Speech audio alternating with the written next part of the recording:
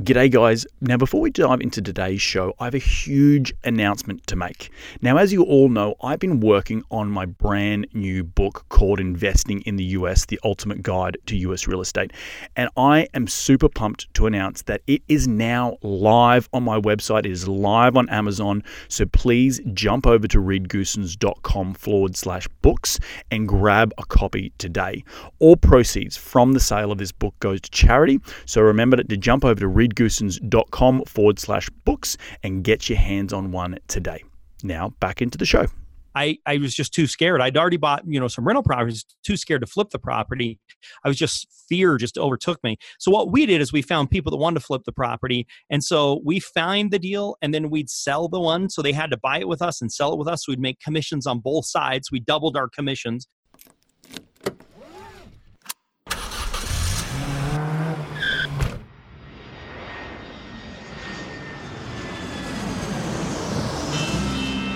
Welcome to Investing in the US, an Aussie's Guide to US Real Estate, a podcast for international investors and real estate entrepreneurs looking to break into the US market. G'day ladies and gentlemen, and welcome to another cracking edition of Investing in the US podcast. From Los Angeles, I'm your host Reed Goosens. Good as always to have you with us on the show. Now I'm glad that you've all tuned in to learn from my incredible guests, and each and every one of them are the cream of the crop here in the United States when it comes to real estate investing, business investing, and entrepreneurship. Each show I try and tease out their incredible stories of how they have successfully created their businesses here in the US, how they've created financial freedom, massive amounts of cash flow, and ultimately created extraordinary lives for themselves and their families. Life by design, as I like to say. Hopefully, these guests will inspire all of my cracking listeners, which are you guys, to get off the couch and go and take massive amounts of action. If these guys can do it, so can you. Now, as you know, I'm all about sharing the knowledge with my loyal listeners, which is you guys, and there's absolutely no BS on this show, just straight into the nuts and bolts. Now, if you do like this show, the easiest way to give back is to give us a review on iTunes, and you can follow me on Facebook and Twitter by searching @ReedGoosens. You can find the show wherever you podcast on iTunes, SoundCloud, Stitcher, and Google Play, but you can also find these episodes up on my YouTube channel. So head over to reedgoosens.com, click on the video link, and it will take you to the video recordings of these podcasts where you can see my ugly mug, but the beautiful faces of my guests each and every week. All right, enough out of me. Let's get cracking and into today's show.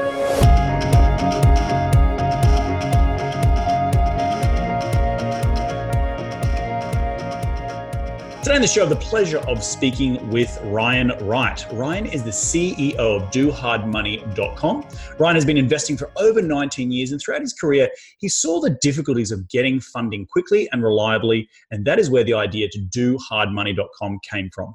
DoHardMoney.com is a private hard money company that offers short-term funding for real estate investors through a peer-to-peer platform. Ryan has also published 3 books, which are The Most Powerful Secrets in Getting Short Sales Approved, 7 Short Sales Myths and How to Overcome Them, and How to Get All the Money You Could Ever Want. I'm really pumped and excited to have him on the show, but enough out of me. Let's get him out here. G'day, Ryan. Welcome to the show. How you doing today, mate? Oh, I'm doing fantastic. That Aussie accent makes my bio sound even better than it is. Mate, I've got to lean into it, right? Mate, where are you dialing in from today?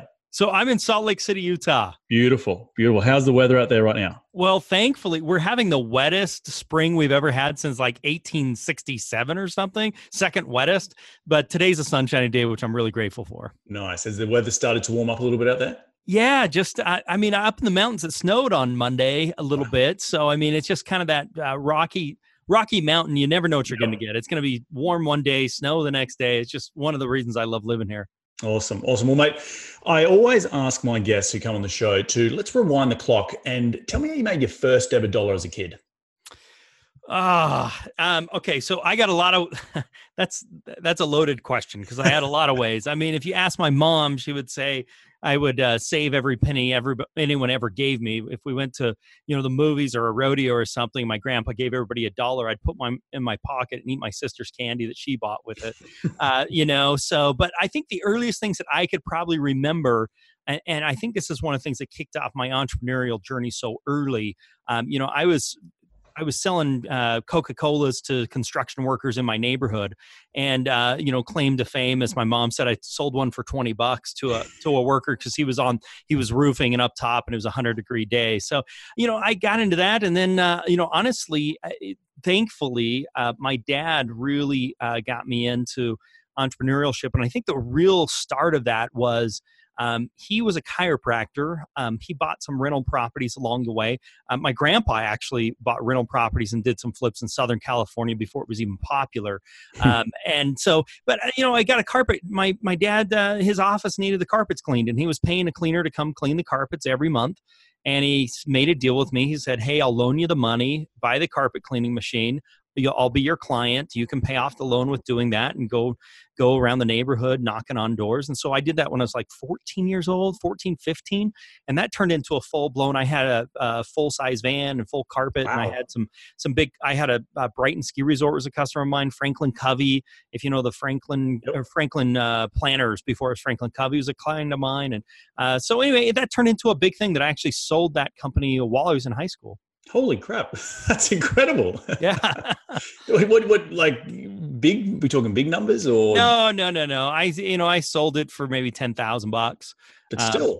But I started another company after that was mats and matting, floor mats and that type of stuff. And I sold that one, and that one paid out pretty well. I got residual payout on that for 5 years. And so, wow. After I was married, paid my car payment and, all that when we were newlyweds and going to school and that type of stuff, that was like manna from heaven. So.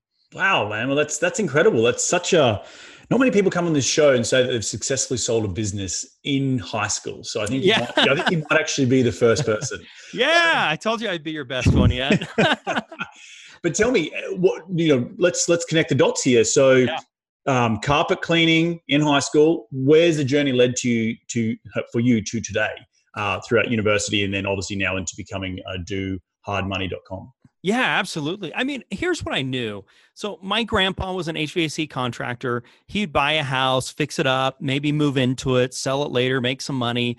He ended up buying, so that was in Southern California, buying some properties in St. George, Southern Utah. My dad got into, he'd buy 3-plex, 4-plex. He'd buy one and we'd fix it up and rent it and he'd keep it and buy another one. So I kind of grew up not only doing the carpet cleaning, that type of stuff, but in the summers I was painting houses and doing manual labor and cleaning, getting ready. And I knew there was money in real estate. Mm-hmm. I was really fortunate for that, so I kind of grew up with these principles of, entrepreneurship and understanding leverage and understanding how real estate works and being an owner versus a renter and understanding how interest works. So from there, I got into real estate. I decided I wanted to be a real estate agent.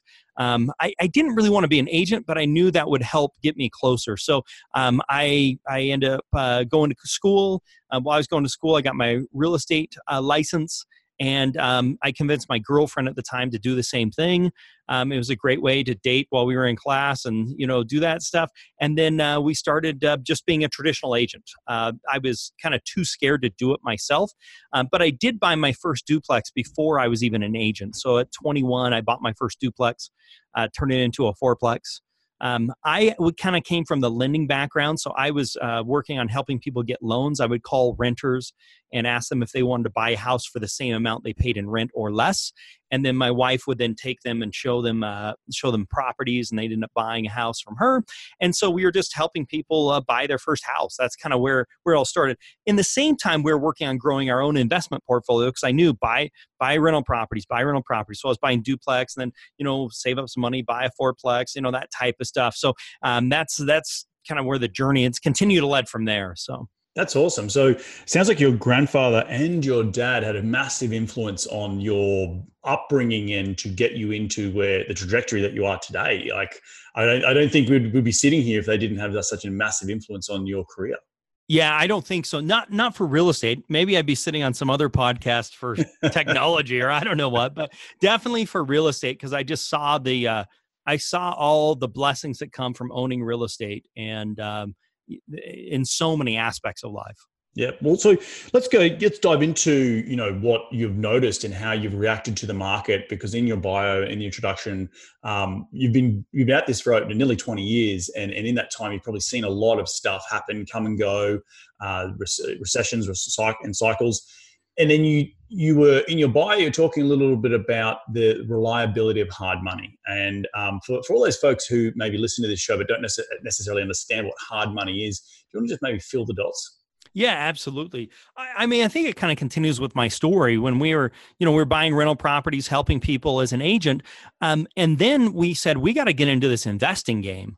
And so to do that, we said, we're going to start flipping some properties, and, went to a seminar and got some information, read up on it. But I was too scared to do it myself.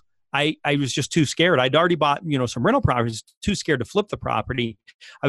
Fear just overtook me. So what we did is we found people that wanted to flip the property. And so we find the deal, and then we'd sell the one. So they had to buy it with us and sell it with us. So we'd make commissions on both sides. We doubled our commissions.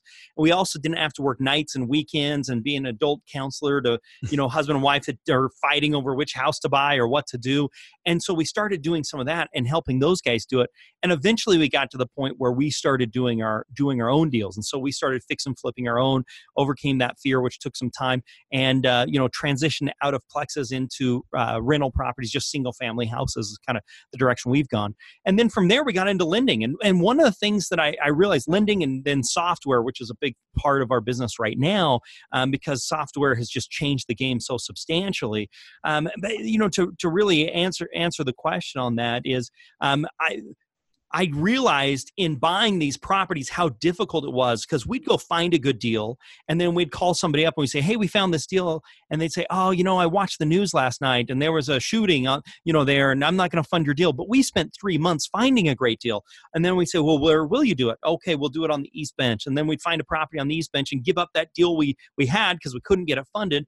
And then on the East Bench, we'd find a property. We'd call up the guy and he'd be like, oh, I'm out of money. I used it for something else. And then it's like, it took us months to find this. Now, again, this was a long time ago. We're talking 15 plus years ago. So the world's changed quite a bit. Right. But one of the things that I noticed was it takes a lot of work to find a good deal. And you want to make sure before you go find that good deal, you've got the backing, the money, you've got, you'll know what they'll do and what they won't do.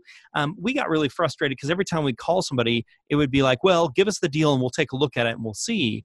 And I'd say, I want to know what you'll do and what you won't do. Just like, give me your freaking parameters and I'll play within them. But don't play this game of like, bring it to me and some magic wand will decide. Like, what will you do and what you won't do? So that kind of got us into one of my clients, actually, that in the real estate side, we helped him liquidate a bunch of properties. And one day he came into town and said, hey, I've got a few $1 million. I really trust you guys. We've done a bunch. What should I do with it? And I said, hard money, man. This is the way to go. And so we started doing some deals and became really popular and grew from Utah to Texas to Georgia to Virginia. So now we're in like 30 states in the major metro areas in those states. And we provide tools, resources, capital, and in helping people become successful real estate investors. And all in the residential space or the resi space, right? Anything under 4 units. Yeah, for the most part. Yeah, I mean, we're doing a few, we've got a few opportunities that we look at occasionally bigger than that, but 99% of the time, we're just dealing with single family for the most part. And for all those listeners out there, the hard money aspect is really like you're a non-conventional bank. You are actually investors who, it's a pool of investors who pull their money together and lend to real estate investment opportunities that people find, correct? Yeah, exactly. I mean, what I like to tell people is, we don't really even care about your income. We don't really care about your credit. We don't care. All we care about is the equity in the property. So there's, when you go get a loan, they're more concerned about the soft assets, your job history, your income, your credit scores, all those types of things. We're concerned about the hard asset. So we want to make sure there's value in the property, and we're going to scrutinize the property. And we may say, hey, we don't think there's enough value in this for us to take on that risk, given you have don't have a lot of money, or you don't have history, or you don't have experience, or all these types of things. So we're not, there's a realm realm of possibilities here for hard money lenders, or a spectrum, I should probably say. There's some that really call themselves hard money lenders, but they want lots of money down and really good credit and lots of experience and, those types of things. Those are on, almost as close to a bank as you can get. And then there are guys like us that say, we don't really care if you have a job or have ever had a job, as long as that values. But we're going to be more concerned about the value on the property, where they're going to be more concerned about money in the bank and all those different types of things. So there's definitely a spectrum. So that brings up the next question, which would be a segue into how do you develop those systems and trust as you're scaling a business across state lines? You just mentioned you're in 30 different states. I could imagine it's easy when you can touch and feel the asset in your backyard, but as you start to scale a business, which is part of what this show is all about, is understanding how to scale a business, I'm sure there would have been parameters in there that would shift you along that spectrum back towards a bank to make sure you're protecting your downside, correct? Yeah, that's exactly right. I mean, and some of your listeners, that may be overseas and saying, "Oh, I'm too scared to invest in the U.S." or something like that. I remember it. So I was an agent, I was an investor, I was a fix and flipper. I had my own rental properties, all in my lovely state of Utah, and we decided, hey, we got to expand past here for various reasons. And I was scared to death. My wife was even more upset, and so we started doing it. What we found was really interesting. We actually started to have more success in other states than we did in our own state. And one of the reasons is because we were easily got too emotional about the deal and not logical about the deal. So for us to expand into multiple states, we have to have reliable people, boots on the ground. Right. So we have evaluators that are going to the property that are agents or appraisers. We get 2 independent sets of values. We want those 2 values to be within 10% of each other. If not, we order a third evaluation, and we're going to use the lowest of those 3. So that's really the thing that we do to protect ourselves, is make sure we have good people and make sure we get multiple values and make sure we're conservative on those values. And that works for us 95% of the time. Occasionally, there's going to be a problem in there. And I think that's another big lesson learned, is investing. It does take risk, and you are going to lose some money occasionally. It's just part of the game. So just don't think, oh, I'm never going to lose any money. That's like saying you're never going to speed. It's just going to happen occasionally, even if you don't really speed. It's just going to happen occasionally. But what you're trying to do is look at it as the overall portfolio of win, loss, and that type of stuff, which we learned a lot of that through 2008. And when the downturn happened in 2008, our investors still made money. They lost money on deals, made money on deals, but unlike the stock market or anything else where they lost half of their net worth, they can maintain their net worth with the stuff they had with us, and they actually made a few percent on their money during that time. And that really catapulted us from that time, because all the investors we want to bring more to you because this is recession proof. When we have problems, this is the place to be. And this year we made the Inc. 5,000 fastest growing company. We're like 1,800 or 1,850 or something like that. We've just really grown from there. The other big thing for us is staying under the FHA limits. So we don't do like jumbo and big and $1 million properties and that type of stuff, where most of the stuff that we're doing is a blue collar, 4 bedrooms, 2 bathrooms, medium price range where family can move in there. That's FHA price ranges. And that's kind of been the keys to our success, to going to multiple states and protecting ourselves against downsides. Make sure the value's solid. Make sure you're not over FHA loan limits, and make sure you get multiple opinions of value. We also look at some risk factors from crime to, those types of things. We don't want to be in high crime neighborhoods. We don't want to be in, the war zones. We don't want to be low. We don't want to be under $75,000 properties. Those types of things are some parameters we put ourselves in place. As we've seen time and time again, those always lead to problems. And that's just trial and error. I think is the big things there. It's interesting. You mentioned under $75,000. My first ever property I purchased in upstate New York in Syracuse was for $38,000 all cash, because I came fresh off the boat. There was no one lending to me, and I was like, "You can buy what for $38,000?" On paper, it went great. Yeah, we had a drive-by shooting, and we eventually had to sell it. I didn't lose any money. Made a little bit of money on the rental for over a period of like 18 months, but it was more headache than what it was worth. Well, and that's really the key point here, is you can make money on $30,000 properties. The question is do you want to deal with the headaches it takes to make the money? Right. One of my other investors, for lack of a better word, you could call him a slumlord, buys low-end properties, never fixes them up, puts, government-approved housing tenants in there and makes money, but it's management intense. He's always dealing with move-outs and peoples and shootings and, all kinds of crap like that. But the margin on it is huge if you can stomach and want to deal with it. On the other end of the spectrum, you've got nicer properties that, A-quality rentals where you never hear from your tenant. My average tenant stays 5 years. And that's the kind of tenant I want, but my margins aren't as good. Are you lending to people? So the question should be, what's your range of lending limit? And are you lending to rental people or investors who are looking to build a rental portfolio, or are you lending to fix and flippers, or a bit of both? We do both. So primarily, most of our business is fix and flippers, buy, fix up, and resell. We give them the money to buy it. We give them the money to fix it up, and then they resell the property. All like first-time homeowners, right? Like, so that under $300,000 sort of thing. Yeah. And to clarify, most of our people are new investors, new flippers, but we aren't lending to homeowners. They've got to be an investor, but they're reselling to like a first-time homeowner type of a situation or a move-up buyer. So that's most of our business. But we do have people that are going to borrow money from us, the rehab and the purchase, that are going to then put a tenant in there, refinance, and try and get in with a little to no money down on a refinance, depending upon what their financial institution will do on a cash out. And we also have some, most of the money we have is private, our own capital. We also have some relationships with billion-dollar hedge funds that we can just put you right into a rental, like a 5-year or a 10-year. There's going to be more qualifications around credit scores and those things, but it's not going to be like a bank, and the rates are going to be higher as well, but it's getting you into a deal you wouldn't otherwise be able to do. Awesome. I also have flipped a few houses in my time, and I remember the first ever flip I did was a row house in Philadelphia. Great bones. It was next to a 3-story house, and so I'm a structural engineer. I did all the drawings myself.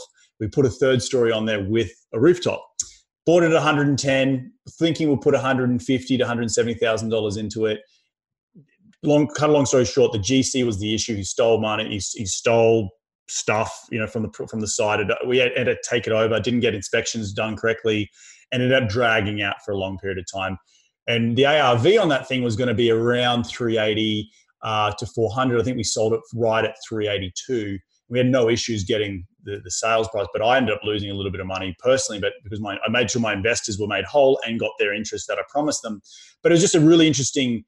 It's hard, and the reason I got into large multifamily, commercial assets was because I could cash flow from day one, not necessarily deploy my capital for 18 months, have nothing, coming in, and thinking it was going to take me 6 to 7 months, which it should have. It shouldn't have taken any longer than that, but because you've got to take over the property and you've got to grind it to the finish line, dealing with the local city inspectors, like I had my fair share of war wounds, but. What is your perspective on flipping today? Like, this was going back 2012, 13 when I did my flip before transitioning into commercial. What are you seeing? HGTV is all around, and what's the couple in Texas? Chuck. Yeah. Joanna. Joanna. Everyone thinks they can do it, and I was overhearing the other day on the buses, like someone was like, "Oh, he's got a flip." Like some old lady was like, "Oh, he's got a flip," like as if that's going to just make him money because he has a quote unquote flip. It's all these weird. Things that people think they can do. And what's your thoughts on where we are in the flipping market right now? Well, I mean, you bring up a ton of points I want to address, but the first one is I couldn't agree with you more that all the TV shows have glamorized flipping properties to the nth degree. I can, turn on the TV, get a bite to eat, and by the time I'm having some mint chocolate chip ice cream for dessert, they've already made $100,000, and it was so easy. But I'll tell you the part they forget about that they never show you is how the heck they found the deal in the first place. So that's the first thing. And that should be, the whole show should be on that. There's that. And there's also they just never take into consideration the time. It's like, oh, yeah, we put in 100 grand and, it's like, how long, what's the time? Has it been 6 months? Has it been a year? Like, what are we talking about here? Overnight. It was 20, it took 15 minutes, the house. So it's glamorized. It's made it simple. It's made it easy, those types of things. The concerns you talked about with general contractors, that just plain doesn't go away. One of the ways that we mitigate our risk is we require a general contractor and we have to vet that contractor, and we have project managers that work with a general contractor. And I can tell you about 50% of the deals that may pass values, we can't get to pass general contractors or project managers, because if you hire the wrong contractor, the cheapest contractor isn't the best one. And if he doesn't return our calls and he doesn't have a license and that type of stuff, we're concerned. We don't want to give this guy money and have him run away with it. But those same concerns of him stealing money or running away or quality of work and all those things, those are huge. And so a lot of times a first-time flipper or someone that's getting, in the flipping game, may find a really expensive bid to come to find out the guy doesn't show up to work and he runs away with some money and you've got yourself in a problem. So we do things to mitigate our risk on that quite substantially. But that makes it harder to get a deal done. But that's because you want it to be harder to get a deal done, because you don't want to end up losing money and having to pay money out of pocket and those things. So we're not going to take on those deals. If you've got 20% and lots of money and good credit and you want to get that deal done through someone else, go for it. But if you want to get started and learn the game, you've got to work with somebody that's going to say, we're not going to do this, right, because it's in both of our best interests not to do this. And here's the reasons why. And that can be a hard pill to swallow. As a matter of fact, we'll occasionally have somebody go and say something bad about us online because we said, we're not going to do this deal because of these reasons. It's like, well, and it's like, well, it's for your best interest, not just ours. I mean, we want to fund this deal more than anybody. That's how we make our money. But in the end, if we can't do it, we're not going to get you into a bad deal. We don't want to get ourselves into a bad deal. Okay. Yeah, I know you bring up some really good points in and around the education piece of how essentially construction works, because that's really where it comes down. It's people management on the ground. And even though I'd had a lot of experience building in New York, London, Australia, when it's your own money and it was only a 3-story flip, it's completely different, and it's definitely interesting and what I was always taught. I remember negotiating the contract with this guy. And, he wasn't the cheapest. And I was like, I'm going to put in some liquidated damages here. He was like, oh, no, I don't do liquidated. Residential doesn't do liquidated damages. And I was like, oh, I don't know about that. It's what I've been taught in the commercial space. And anyway, we agreed to not put him in. And, I should have put him in, because if I had a rattlestick there, it would have definitely been, would have got done on time. And lessons learned. Look, I didn't lose a ton of money, but at the end of the day, it was something that I really, it was made my eyes wide open. And so I'm glad you bring it up, because I actually I don't call it liquidated damages. I do a bonus and a penalty. So I tell the contractor, say, hey, here's the deal. My money on this is $75 a day. Right. So every day you finish early, I'll give you $150 for each day you finish early, but I'm going to charge you $75 per day that you're late. Yep. It's the same thing. I'm in the money. Yeah, exactly. It's just the nerdy way of saying it's a penalty and it's a bonus. That's exactly right. It's a daily rate for anyone who's listening out there. Look at AIA, which is the American Institute of Architects. They have a great contract language in and around that. And use it. Use it. And if the contractor says no, find a new contractor. Exactly. I think that's the biggest lesson. If he can't do a schedule, or he or she can't do a schedule and or sign up for LDs or penalty clauses, then find someone else. So you might pay a little bit more, but that means then the deal may not pencil. Well, go find a new deal. So now, mate, I want to get into the peer-to-peer lending. You this whole thing around crowdfunding and how sexy it is. And I've had a lot of people on this show talk about crowdfunding. I've had CrowdStreet, I've had Patch of Land, I've had all the big names come on board, and it's been, in my experience and interviewing people over the last 4 or 5 years, it's been a bit of a flash in the pan. A lot of people come into market with these sexy ideas, with the Jobs Act changing in 2012. How have you differed? Because obviously you've hit the market prior to any of this changing. So how did you get your investors to come through the portal, if you even had a portal? And how did you stick with the SEC regulations? And then post 2012, when the Jobs Act changed, what have you seen in terms of all this crowdfunding and the hoopla around just invest money online, it's easy? Yeah, for sure. I think that the peer-to-peer is simply just a buzzword at the moment. Right. That's kind of my thing. So here's basically where we're at. We're structured completely different. So we have private individuals that have high net worths, accredited investors that come to us and say, hey, I've got some money. And we say, great. We have an underwriting criteria. These are the deals that we do. These are the deals we don't do. We post them on our platform, and you can log in and tell us which ones. We're not pooling money. Each individual loan is done by an individual investor. Right. So that saves us from a whole bunch of regulations and red tape, and they're able to say yes or no. What we do is we say, these are the rates, these are the points, this is what we charge, depending upon which tier level you're in. And individual investors come in and say, yeah, I'll take that deal. There's some downsides and there's some upsides. The downside is that diversifying your risk isn't diversified against every deal that's being done out there. So you're really heavy into that one deal. That's positive and it's negative. The positive way of that is you own it all. You can take it, you can rent it, you can do whatever, you make the shots, and you have some control over that. The good news is we manage it all. So we'll make sure the rehab gets done. If not, we'll step in and get it done. We'll get the property resold. We'll do those things. So you just have to make some decisions if we have a property that doesn't take back. The way you diversify your risk in that type of situation is you have multiple borrowers, multiple states, multiple areas, and you have to diversify yourself within the own portfolio. So we tell people you got to at least be in 3 deals. Most of our investors are in 4, 5, 6, 10, deals. So they've diversified themselves that way. So if they do end up with we'll lose money on 5 or 7 deals, then it against all the other deals that they have. So now that's kind of the thing. I mean, we say peer-to-peer lending because it's a buzzword, but the reality is, from all intents and purposes, most of the people that we're working with, we actually own that paper, or we control that paper, I should say.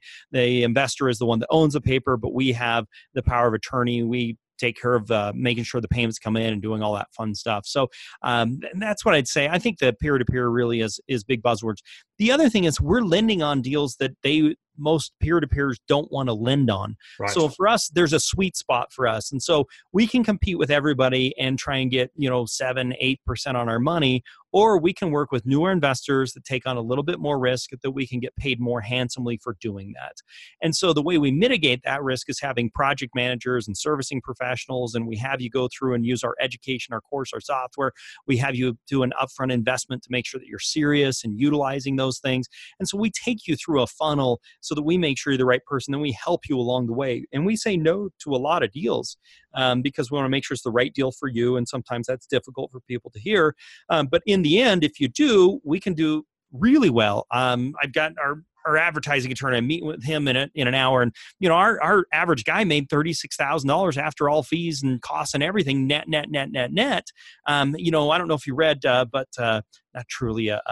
Zillow, they got in the flipping game last year, and their average profit per deal that they flipped, they lost $104,000 per property.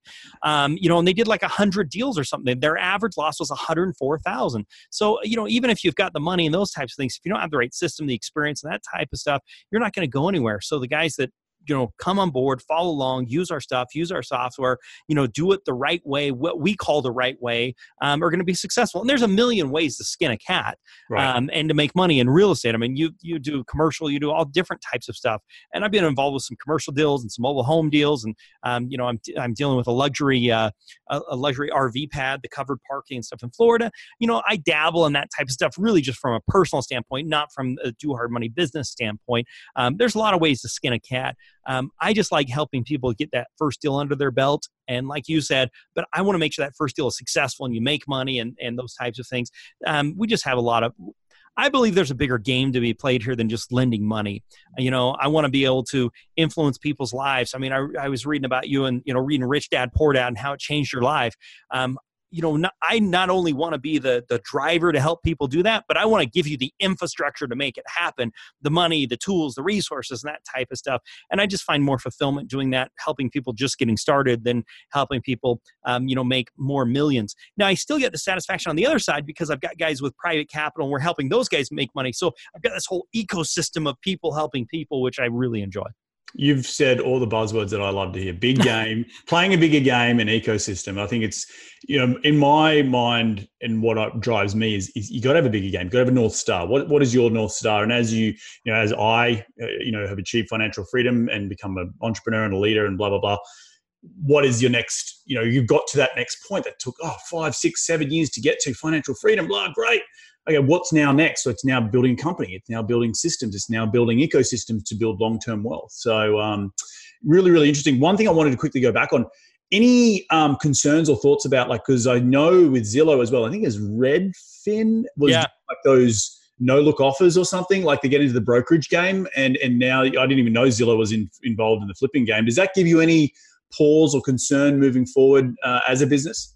These big No, not really. I mean, our whole thing is we think that we're smarter than all of them or more agile than them. I mean, the reality is they're going to take the path of least resistance. Mm-hmm. So we really teach our people to go after off-market properties. So if you're trying to compete with everybody else on the MLS, you're going to be competing with the Zillows and the Redfins and everybody else like that are using computer logarithms to try and figure stuff out.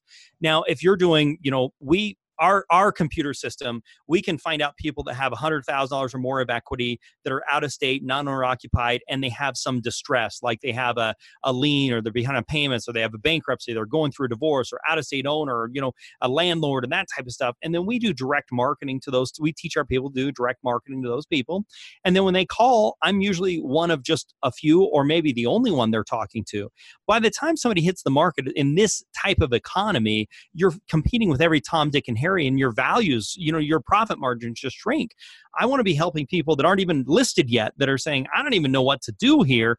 You've got a mess. I can help you with that mess, and we can clean it up and make it work and move you out and work all kinds of wonders and help solve that guy's problem. I teach our people to be real estate problem solvers. And if you're solving problems, once they're on the MLS, the opportunity to solve the problem is probably gone by then. And so I think that when you're dealing with the Zillows and the Redfins and all those big guys, they're using a computer logarithm to try and figure out which MLS properties to make offers on.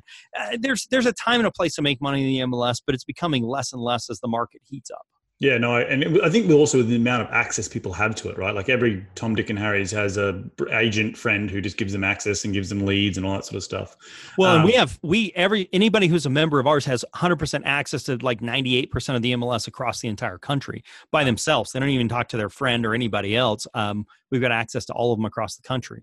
Awesome. One question I wanted to ask you is in and around building your business and building your systems around it. Because one thing I think you've done, just from having this short conversation with you, you've really recession-proofed your own business, because now you're not necessarily on the investing side, which may be recession, not particularly in flipping. How have you gone about recession-proofing your business through creating business ecosystems that we talked about briefly? Yeah. So we've got our education tools, resources, and software side, and then we've got our lending side. So, as one does better, the other one maybe does a little bit worse. And so they kind of are different ends of the scale there. So that kind of helps each other out. The other thing is we're doing short-term financing. We're not doing long-term financing. So if I get into a bad deal, I'm out of it 6 months later, and the markets, although occasionally they drop really quickly, usually I reset my cost basis. So if markets are heading down, as long as I'm resetting that cost basis every 6 months, then I'm in good shape. And then same thing if they're heading up, I'm resetting that cost basis every 6 months. Beyond that, just being really critical, make sure it's really a good deal. That's what it comes down to it. I mean, I think a good deal, if you get into a good deal, even if things go not so great, you can get out of it and not lose your shirt on it. But if you're on the margin and you're just so close, if one little thing's going to put you over the edge, it's probably a deal you don't want to do, especially in the hot market like this. If things change tomorrow, you can find yourself in trouble. We just don't want to touch those types of deals. And lastly, for changing in markets, being under the FHA limits is just like the key to our success. We don't want to be above FHA. That's just all there is to it. $1 million properties are so much harder to sell than FHA homes. And that's really the big thing that I think helps inflation proof us. In 1980, when interest rates hit 20%, FHA loans were still happening and homes were still selling. There was fewer homes selling because there was fewer buyers, but they were still selling. So if you're the cheapest and the nicest and you're in that FHA price range, you will always sell. There will always be a buyer for the cheapest and the nicest. So how can I always be the cheapest and the nicest property that's out there? And that's how we view our lending, is how can we be the cheapest and the nicest, and making sure that it's short term so we can get in and out quickly. Love it. Mate, last question before we dive into the lightning round is, Where do you think we are in ask all my guests this, where are we? Where are we in the economy? Where are we in the cycle? And Oh man, give me your crystal ball. Come on, what for does sure. it say there? Well, okay, so here's what I'll say. Yeah, no crystal ball. Who the heck knows? There's two questions in my mind. Number one is, what's the next crisis? Mm-hmm. So, we had the housing crisis because of the loans and that type of stuff. Is the next crisis some, business crisis? The next, some political crisis? Is the next crisis some, tech boom? Yeah, tech boom, or North Korea when us get in a fight, or I don't know. And that's the real thing that causes all this stuff, is like, what's the next crisis? I don't know what that's going to be. It could be a variety. And what happens to real estate is really going to depend on what the next crisis is. Right. So that's really the big thing. With that said, there's two other big points I'd like to make on this crystal ball conversation. I was having it earlier with an investor. One is, one of the indicators I look at really heavily is actually the commercial world. So I've got a buddy that, Western United States, they do all the geotechnical engineering and that type of stuff. And so we saw with them, with the 2008, 2 or 3 years before you saw residential really dying, you saw the commercial die, and they're early on. The commercial still be happening, but they're 2 or 3 years before the building actually goes up with a geotechnical. So I always keep an eye on those guys, because if they're slowing down, it means less money is getting pumped into the commercial, which means we'll eventually see a slowdown in the residential. And right now, for the most part, they're still booming and just busy as can be. So I think that's a good sign as far as the real estate side of things. The other thing is there's, maybe some leveling off and, some of that type of stuff, or, the downturn's coming. I don't necessarily buy into that. I think stabilization or normalization is coming. People in the last few years are so used to putting your house on the market and having 5 offers tomorrow, and if you don't, there's a problem. That's not normal, right? It was normal for a few years, but that's on the history of the world, that's not normal. And now, oh no, we have to wait 60 days to sell our house. That's not even normal. 90, 120 days, that's probably normal. And so I think we're starting to see some normalization come into the marketplace, which is a good thing to see. So that's my feeling, is I think we're seeing some normalization. I think we'll see some continued normalization to happen. I don't think we have anything big pending, something stupid that, tariffs screw up everything. I don't know. This whole ecosystem's so delicate. So I don't really know. Interest rates are lower than they've ever been, and that's artificially, helping people buy bigger houses than they were able to afford before. It's also GDP growing. Yeah. Yep. And it's easy for investors to get loans on those types of properties. And, if you're in the rental games, get long-term funding right now. Now's the time to do it, because interest rates are really, really low, and you're not going to see that, I don't believe. So, there's pros and cons. I think it really comes down to knowing how to make money no matter what. Mm-hmm. Where you're at. You brought up my short sale book. I wrote a book on doing short sales on residential properties. That strategy was a killer strategy after 2008. It's not that great of a strategy now. But if you know how to do it, if things change, you can know how to make money. So the question is, do you know how to make money no matter what the market is? There's great opportunity. I will tell you, if things change and we see 2008 again, which I don't think we're going to, get ready to buy. Start buying. Right. This is the time to buy. So start thinking about, how am I going to invest in things that if there is a downturn, I'm going to have liquid cash to go buy. When there's blood on the streets, that's the time to buy. 100%. No, and just to respond to that, I think interesting that you're listening or looking at geotechnical. was a geotechnical engineer for many, many years, not in the ground up construction, but more in the mining. But what I've seen here locally, because I used to work for a developer, a lot of subs, and one thing we're not talking about is the cost of construction in the commercial space is it's ridiculous here in Southern California, in the Bay Area. And then this is a little bit inflated with cheap international capital coming in and buying up tier A, tier 1 locations in downtown LA's, San Francisco's, the New York's of the world. But I am seeing a lot of subs going bankrupt because they can't, or general contractors, they're not getting jobs done on time. These Class A multifamilies, I was involved with 2 of them in Long Beach, and 6 to 12 months overrun. General contractors just are struggling a little bit in the commercial space. So for anyone listening out there, if you have any dirt that you're trying to entitle to get building, I would be very careful of where, by the time it comes out of approvals, I think there's a big rush right now. You look at the local cities, Austin, probably Salt Lake City, a lot of people are trying to get approvals really quickly, like dirt approved, so they can get going, because they're worried about how long this cycle is going to last, and they don't want to be caught with the pants. And what happens when the music stops and the musical chairs? So there's that point of, I love what you brought up about that, but I want to just add a little bit of color to that. Yeah. And I think the stabilization and the normalization is completely correct. Like, we are just getting back to maybe some normalcy. Normalcy? Yeah, I like it. I like it. We'll go with it.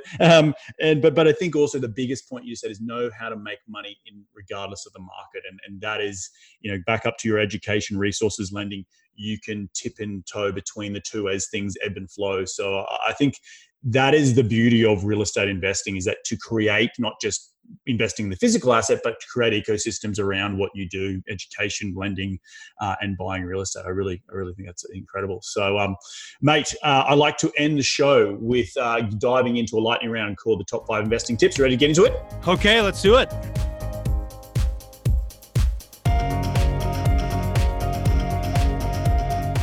Mate, what is the daily habit you practice to keep on track towards your goals?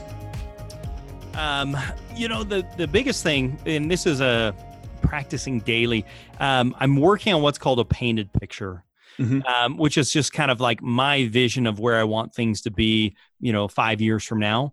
And keeping that in front of me and reviewing that, I think, is probably the thing. I'll tell you, that's a work in progress, and it's a constant, where that is. But that ritual or that dogma, that belief system, I think is probably the biggest thing that helps me stay on track to where I want to go. It's easy to get, in a wrong direction, and you have to keep saying, okay, what do I really want? That's really what it is. Ask yourself, is like, what do I really want? Not what do I want today? It's not like, no, what do I really want? Like, why am I doing this? What is it for? What am I trying to accomplish? Love it. Is that a physical visual board with images on there? Yeah, mine's a written. So okay. Mine's, typed up more than a board. I've done the vision board, where you take pictures and that type of stuff. I'm very visual, but right now in my stage, it's not about having a nice car or a fancy boat or, that type of stuff. Mine's more like deep in my soul, things I'm trying to accomplish. I'm kind of past that. I'm getting older.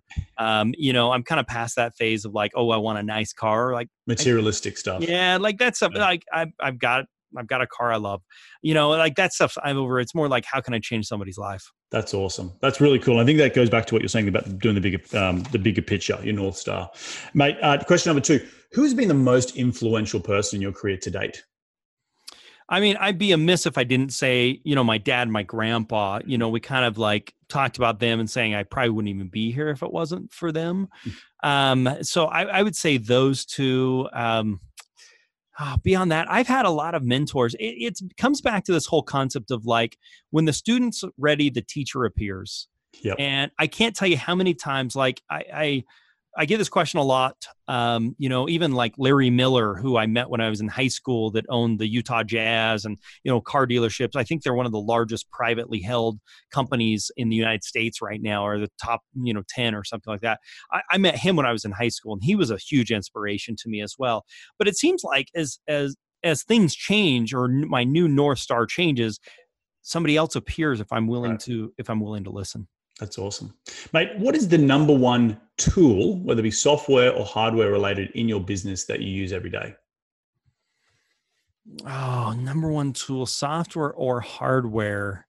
It could be either. It could be a person. I've had people say, oh, my analyst is the number one. Let's see. I would be amiss if I didn't say, we have a software called the Investor's Edge software. It gives us access to everything you could ever want. I'd be amiss if I didn't say that. I use it literally all the time. I look up comps, look up prices, how much they owe. Literally, I couldn't function without it. Okay, cool. In one sentence or one word, what's been the biggest failure in your career and what did you learn? The biggest what? Failure. In one word? Or one sentence. We'll give you a couple. I'm long-winded. The biggest failure is this is going to sound weird. I'm trying to get to one sentence. That's all right. Take as long as you want. The biggest failure is the shots I didn't take, not the ones I took and missed. It's that regret, right? Like, I wish I'd taken that. Yeah. Yeah. I mean, I look back in 2008 after the crash, we bought some properties, but I was so scared to buy more. I should have bought 1 million of them. But I was so worried it's going to get worse. It's going to get worse. It's going to get worse, and now properties that I bought back then for 100 grand are selling for 350. And, so maybe some of the shots I didn't take. That said, it's not like I'm losing sleep at night. I've had a great career. I'm still doing some great things, but I would say I wish I would have taken more shots. I'm scared. Fear kind of drives me a little more. Mm-hmm. Fear of losses, it drives me more than the potential of gain. And I think that's true for most people. Particularly as you get older, right? Shots. Yeah. Even when I was young, same thing. It's like, what's the risk? Maybe take a few more shots and take a little more risk. Ryan, you've been an incredible guest on today's show. Where can people reach you to continue the conversation? They want to be in your sphere. They want to reach out and say, g'day. Where do they go? Yeah. Just go over to dohardmoney.com. We put a special link for your listeners together so they can download our book, How to Get More Money You Can Never Handle, Real Estate Investor's Guide to Funding Deals. dohardmoney.com/investing-in-the-US, for your podcast listeners. So you've got it. It's a special link just for those who listen. So you can download that, grab that book. It's absolutely free. We sell it for $25 or something on Barnes & Noble, Borders, Amazon, that stuff. But your listeners can get a digital copy of that for free if they want to grab that. And you can find out more about us at dohardmoney.com. Awesome. Well, mate, thank you so much for dropping. And I just want to quickly summarize some of the big takeaways from today. I think, readjusting your North Star was probably an underlying theme that as you've grown from from carpet salesman to broker, to university student, to husband, to investor, to now really a tech guy. We're bringing all your sort of ecosystems in together. And really what you've learned, and now as you just sort of alluded to, that your North Star's evolving all the time, which is really, really important. But I think also the other big one is you've got to learn how to make money no matter what the market is. And you've been able to prove that over a long period of time. So well done. Did I leave anything out? No, I think those are great. Well, mate, thank you so much for jumping on the show. Enjoy the rest of your week and we'll catch up soon. Thanks for having me. Well, there you have another cracking episode jam-packed with some incredible advice. Please do jump over to Ryan's website, dohardmoney.com, get a copy of his book, or just reach out and say g'day. I want to thank you all again for taking some time out of your day to tune in to continue to grow your financial IQ, because that's what we're all about here on this show. And we're going to do it all again next week. So be bold, be brave, and remember, go give life a crack.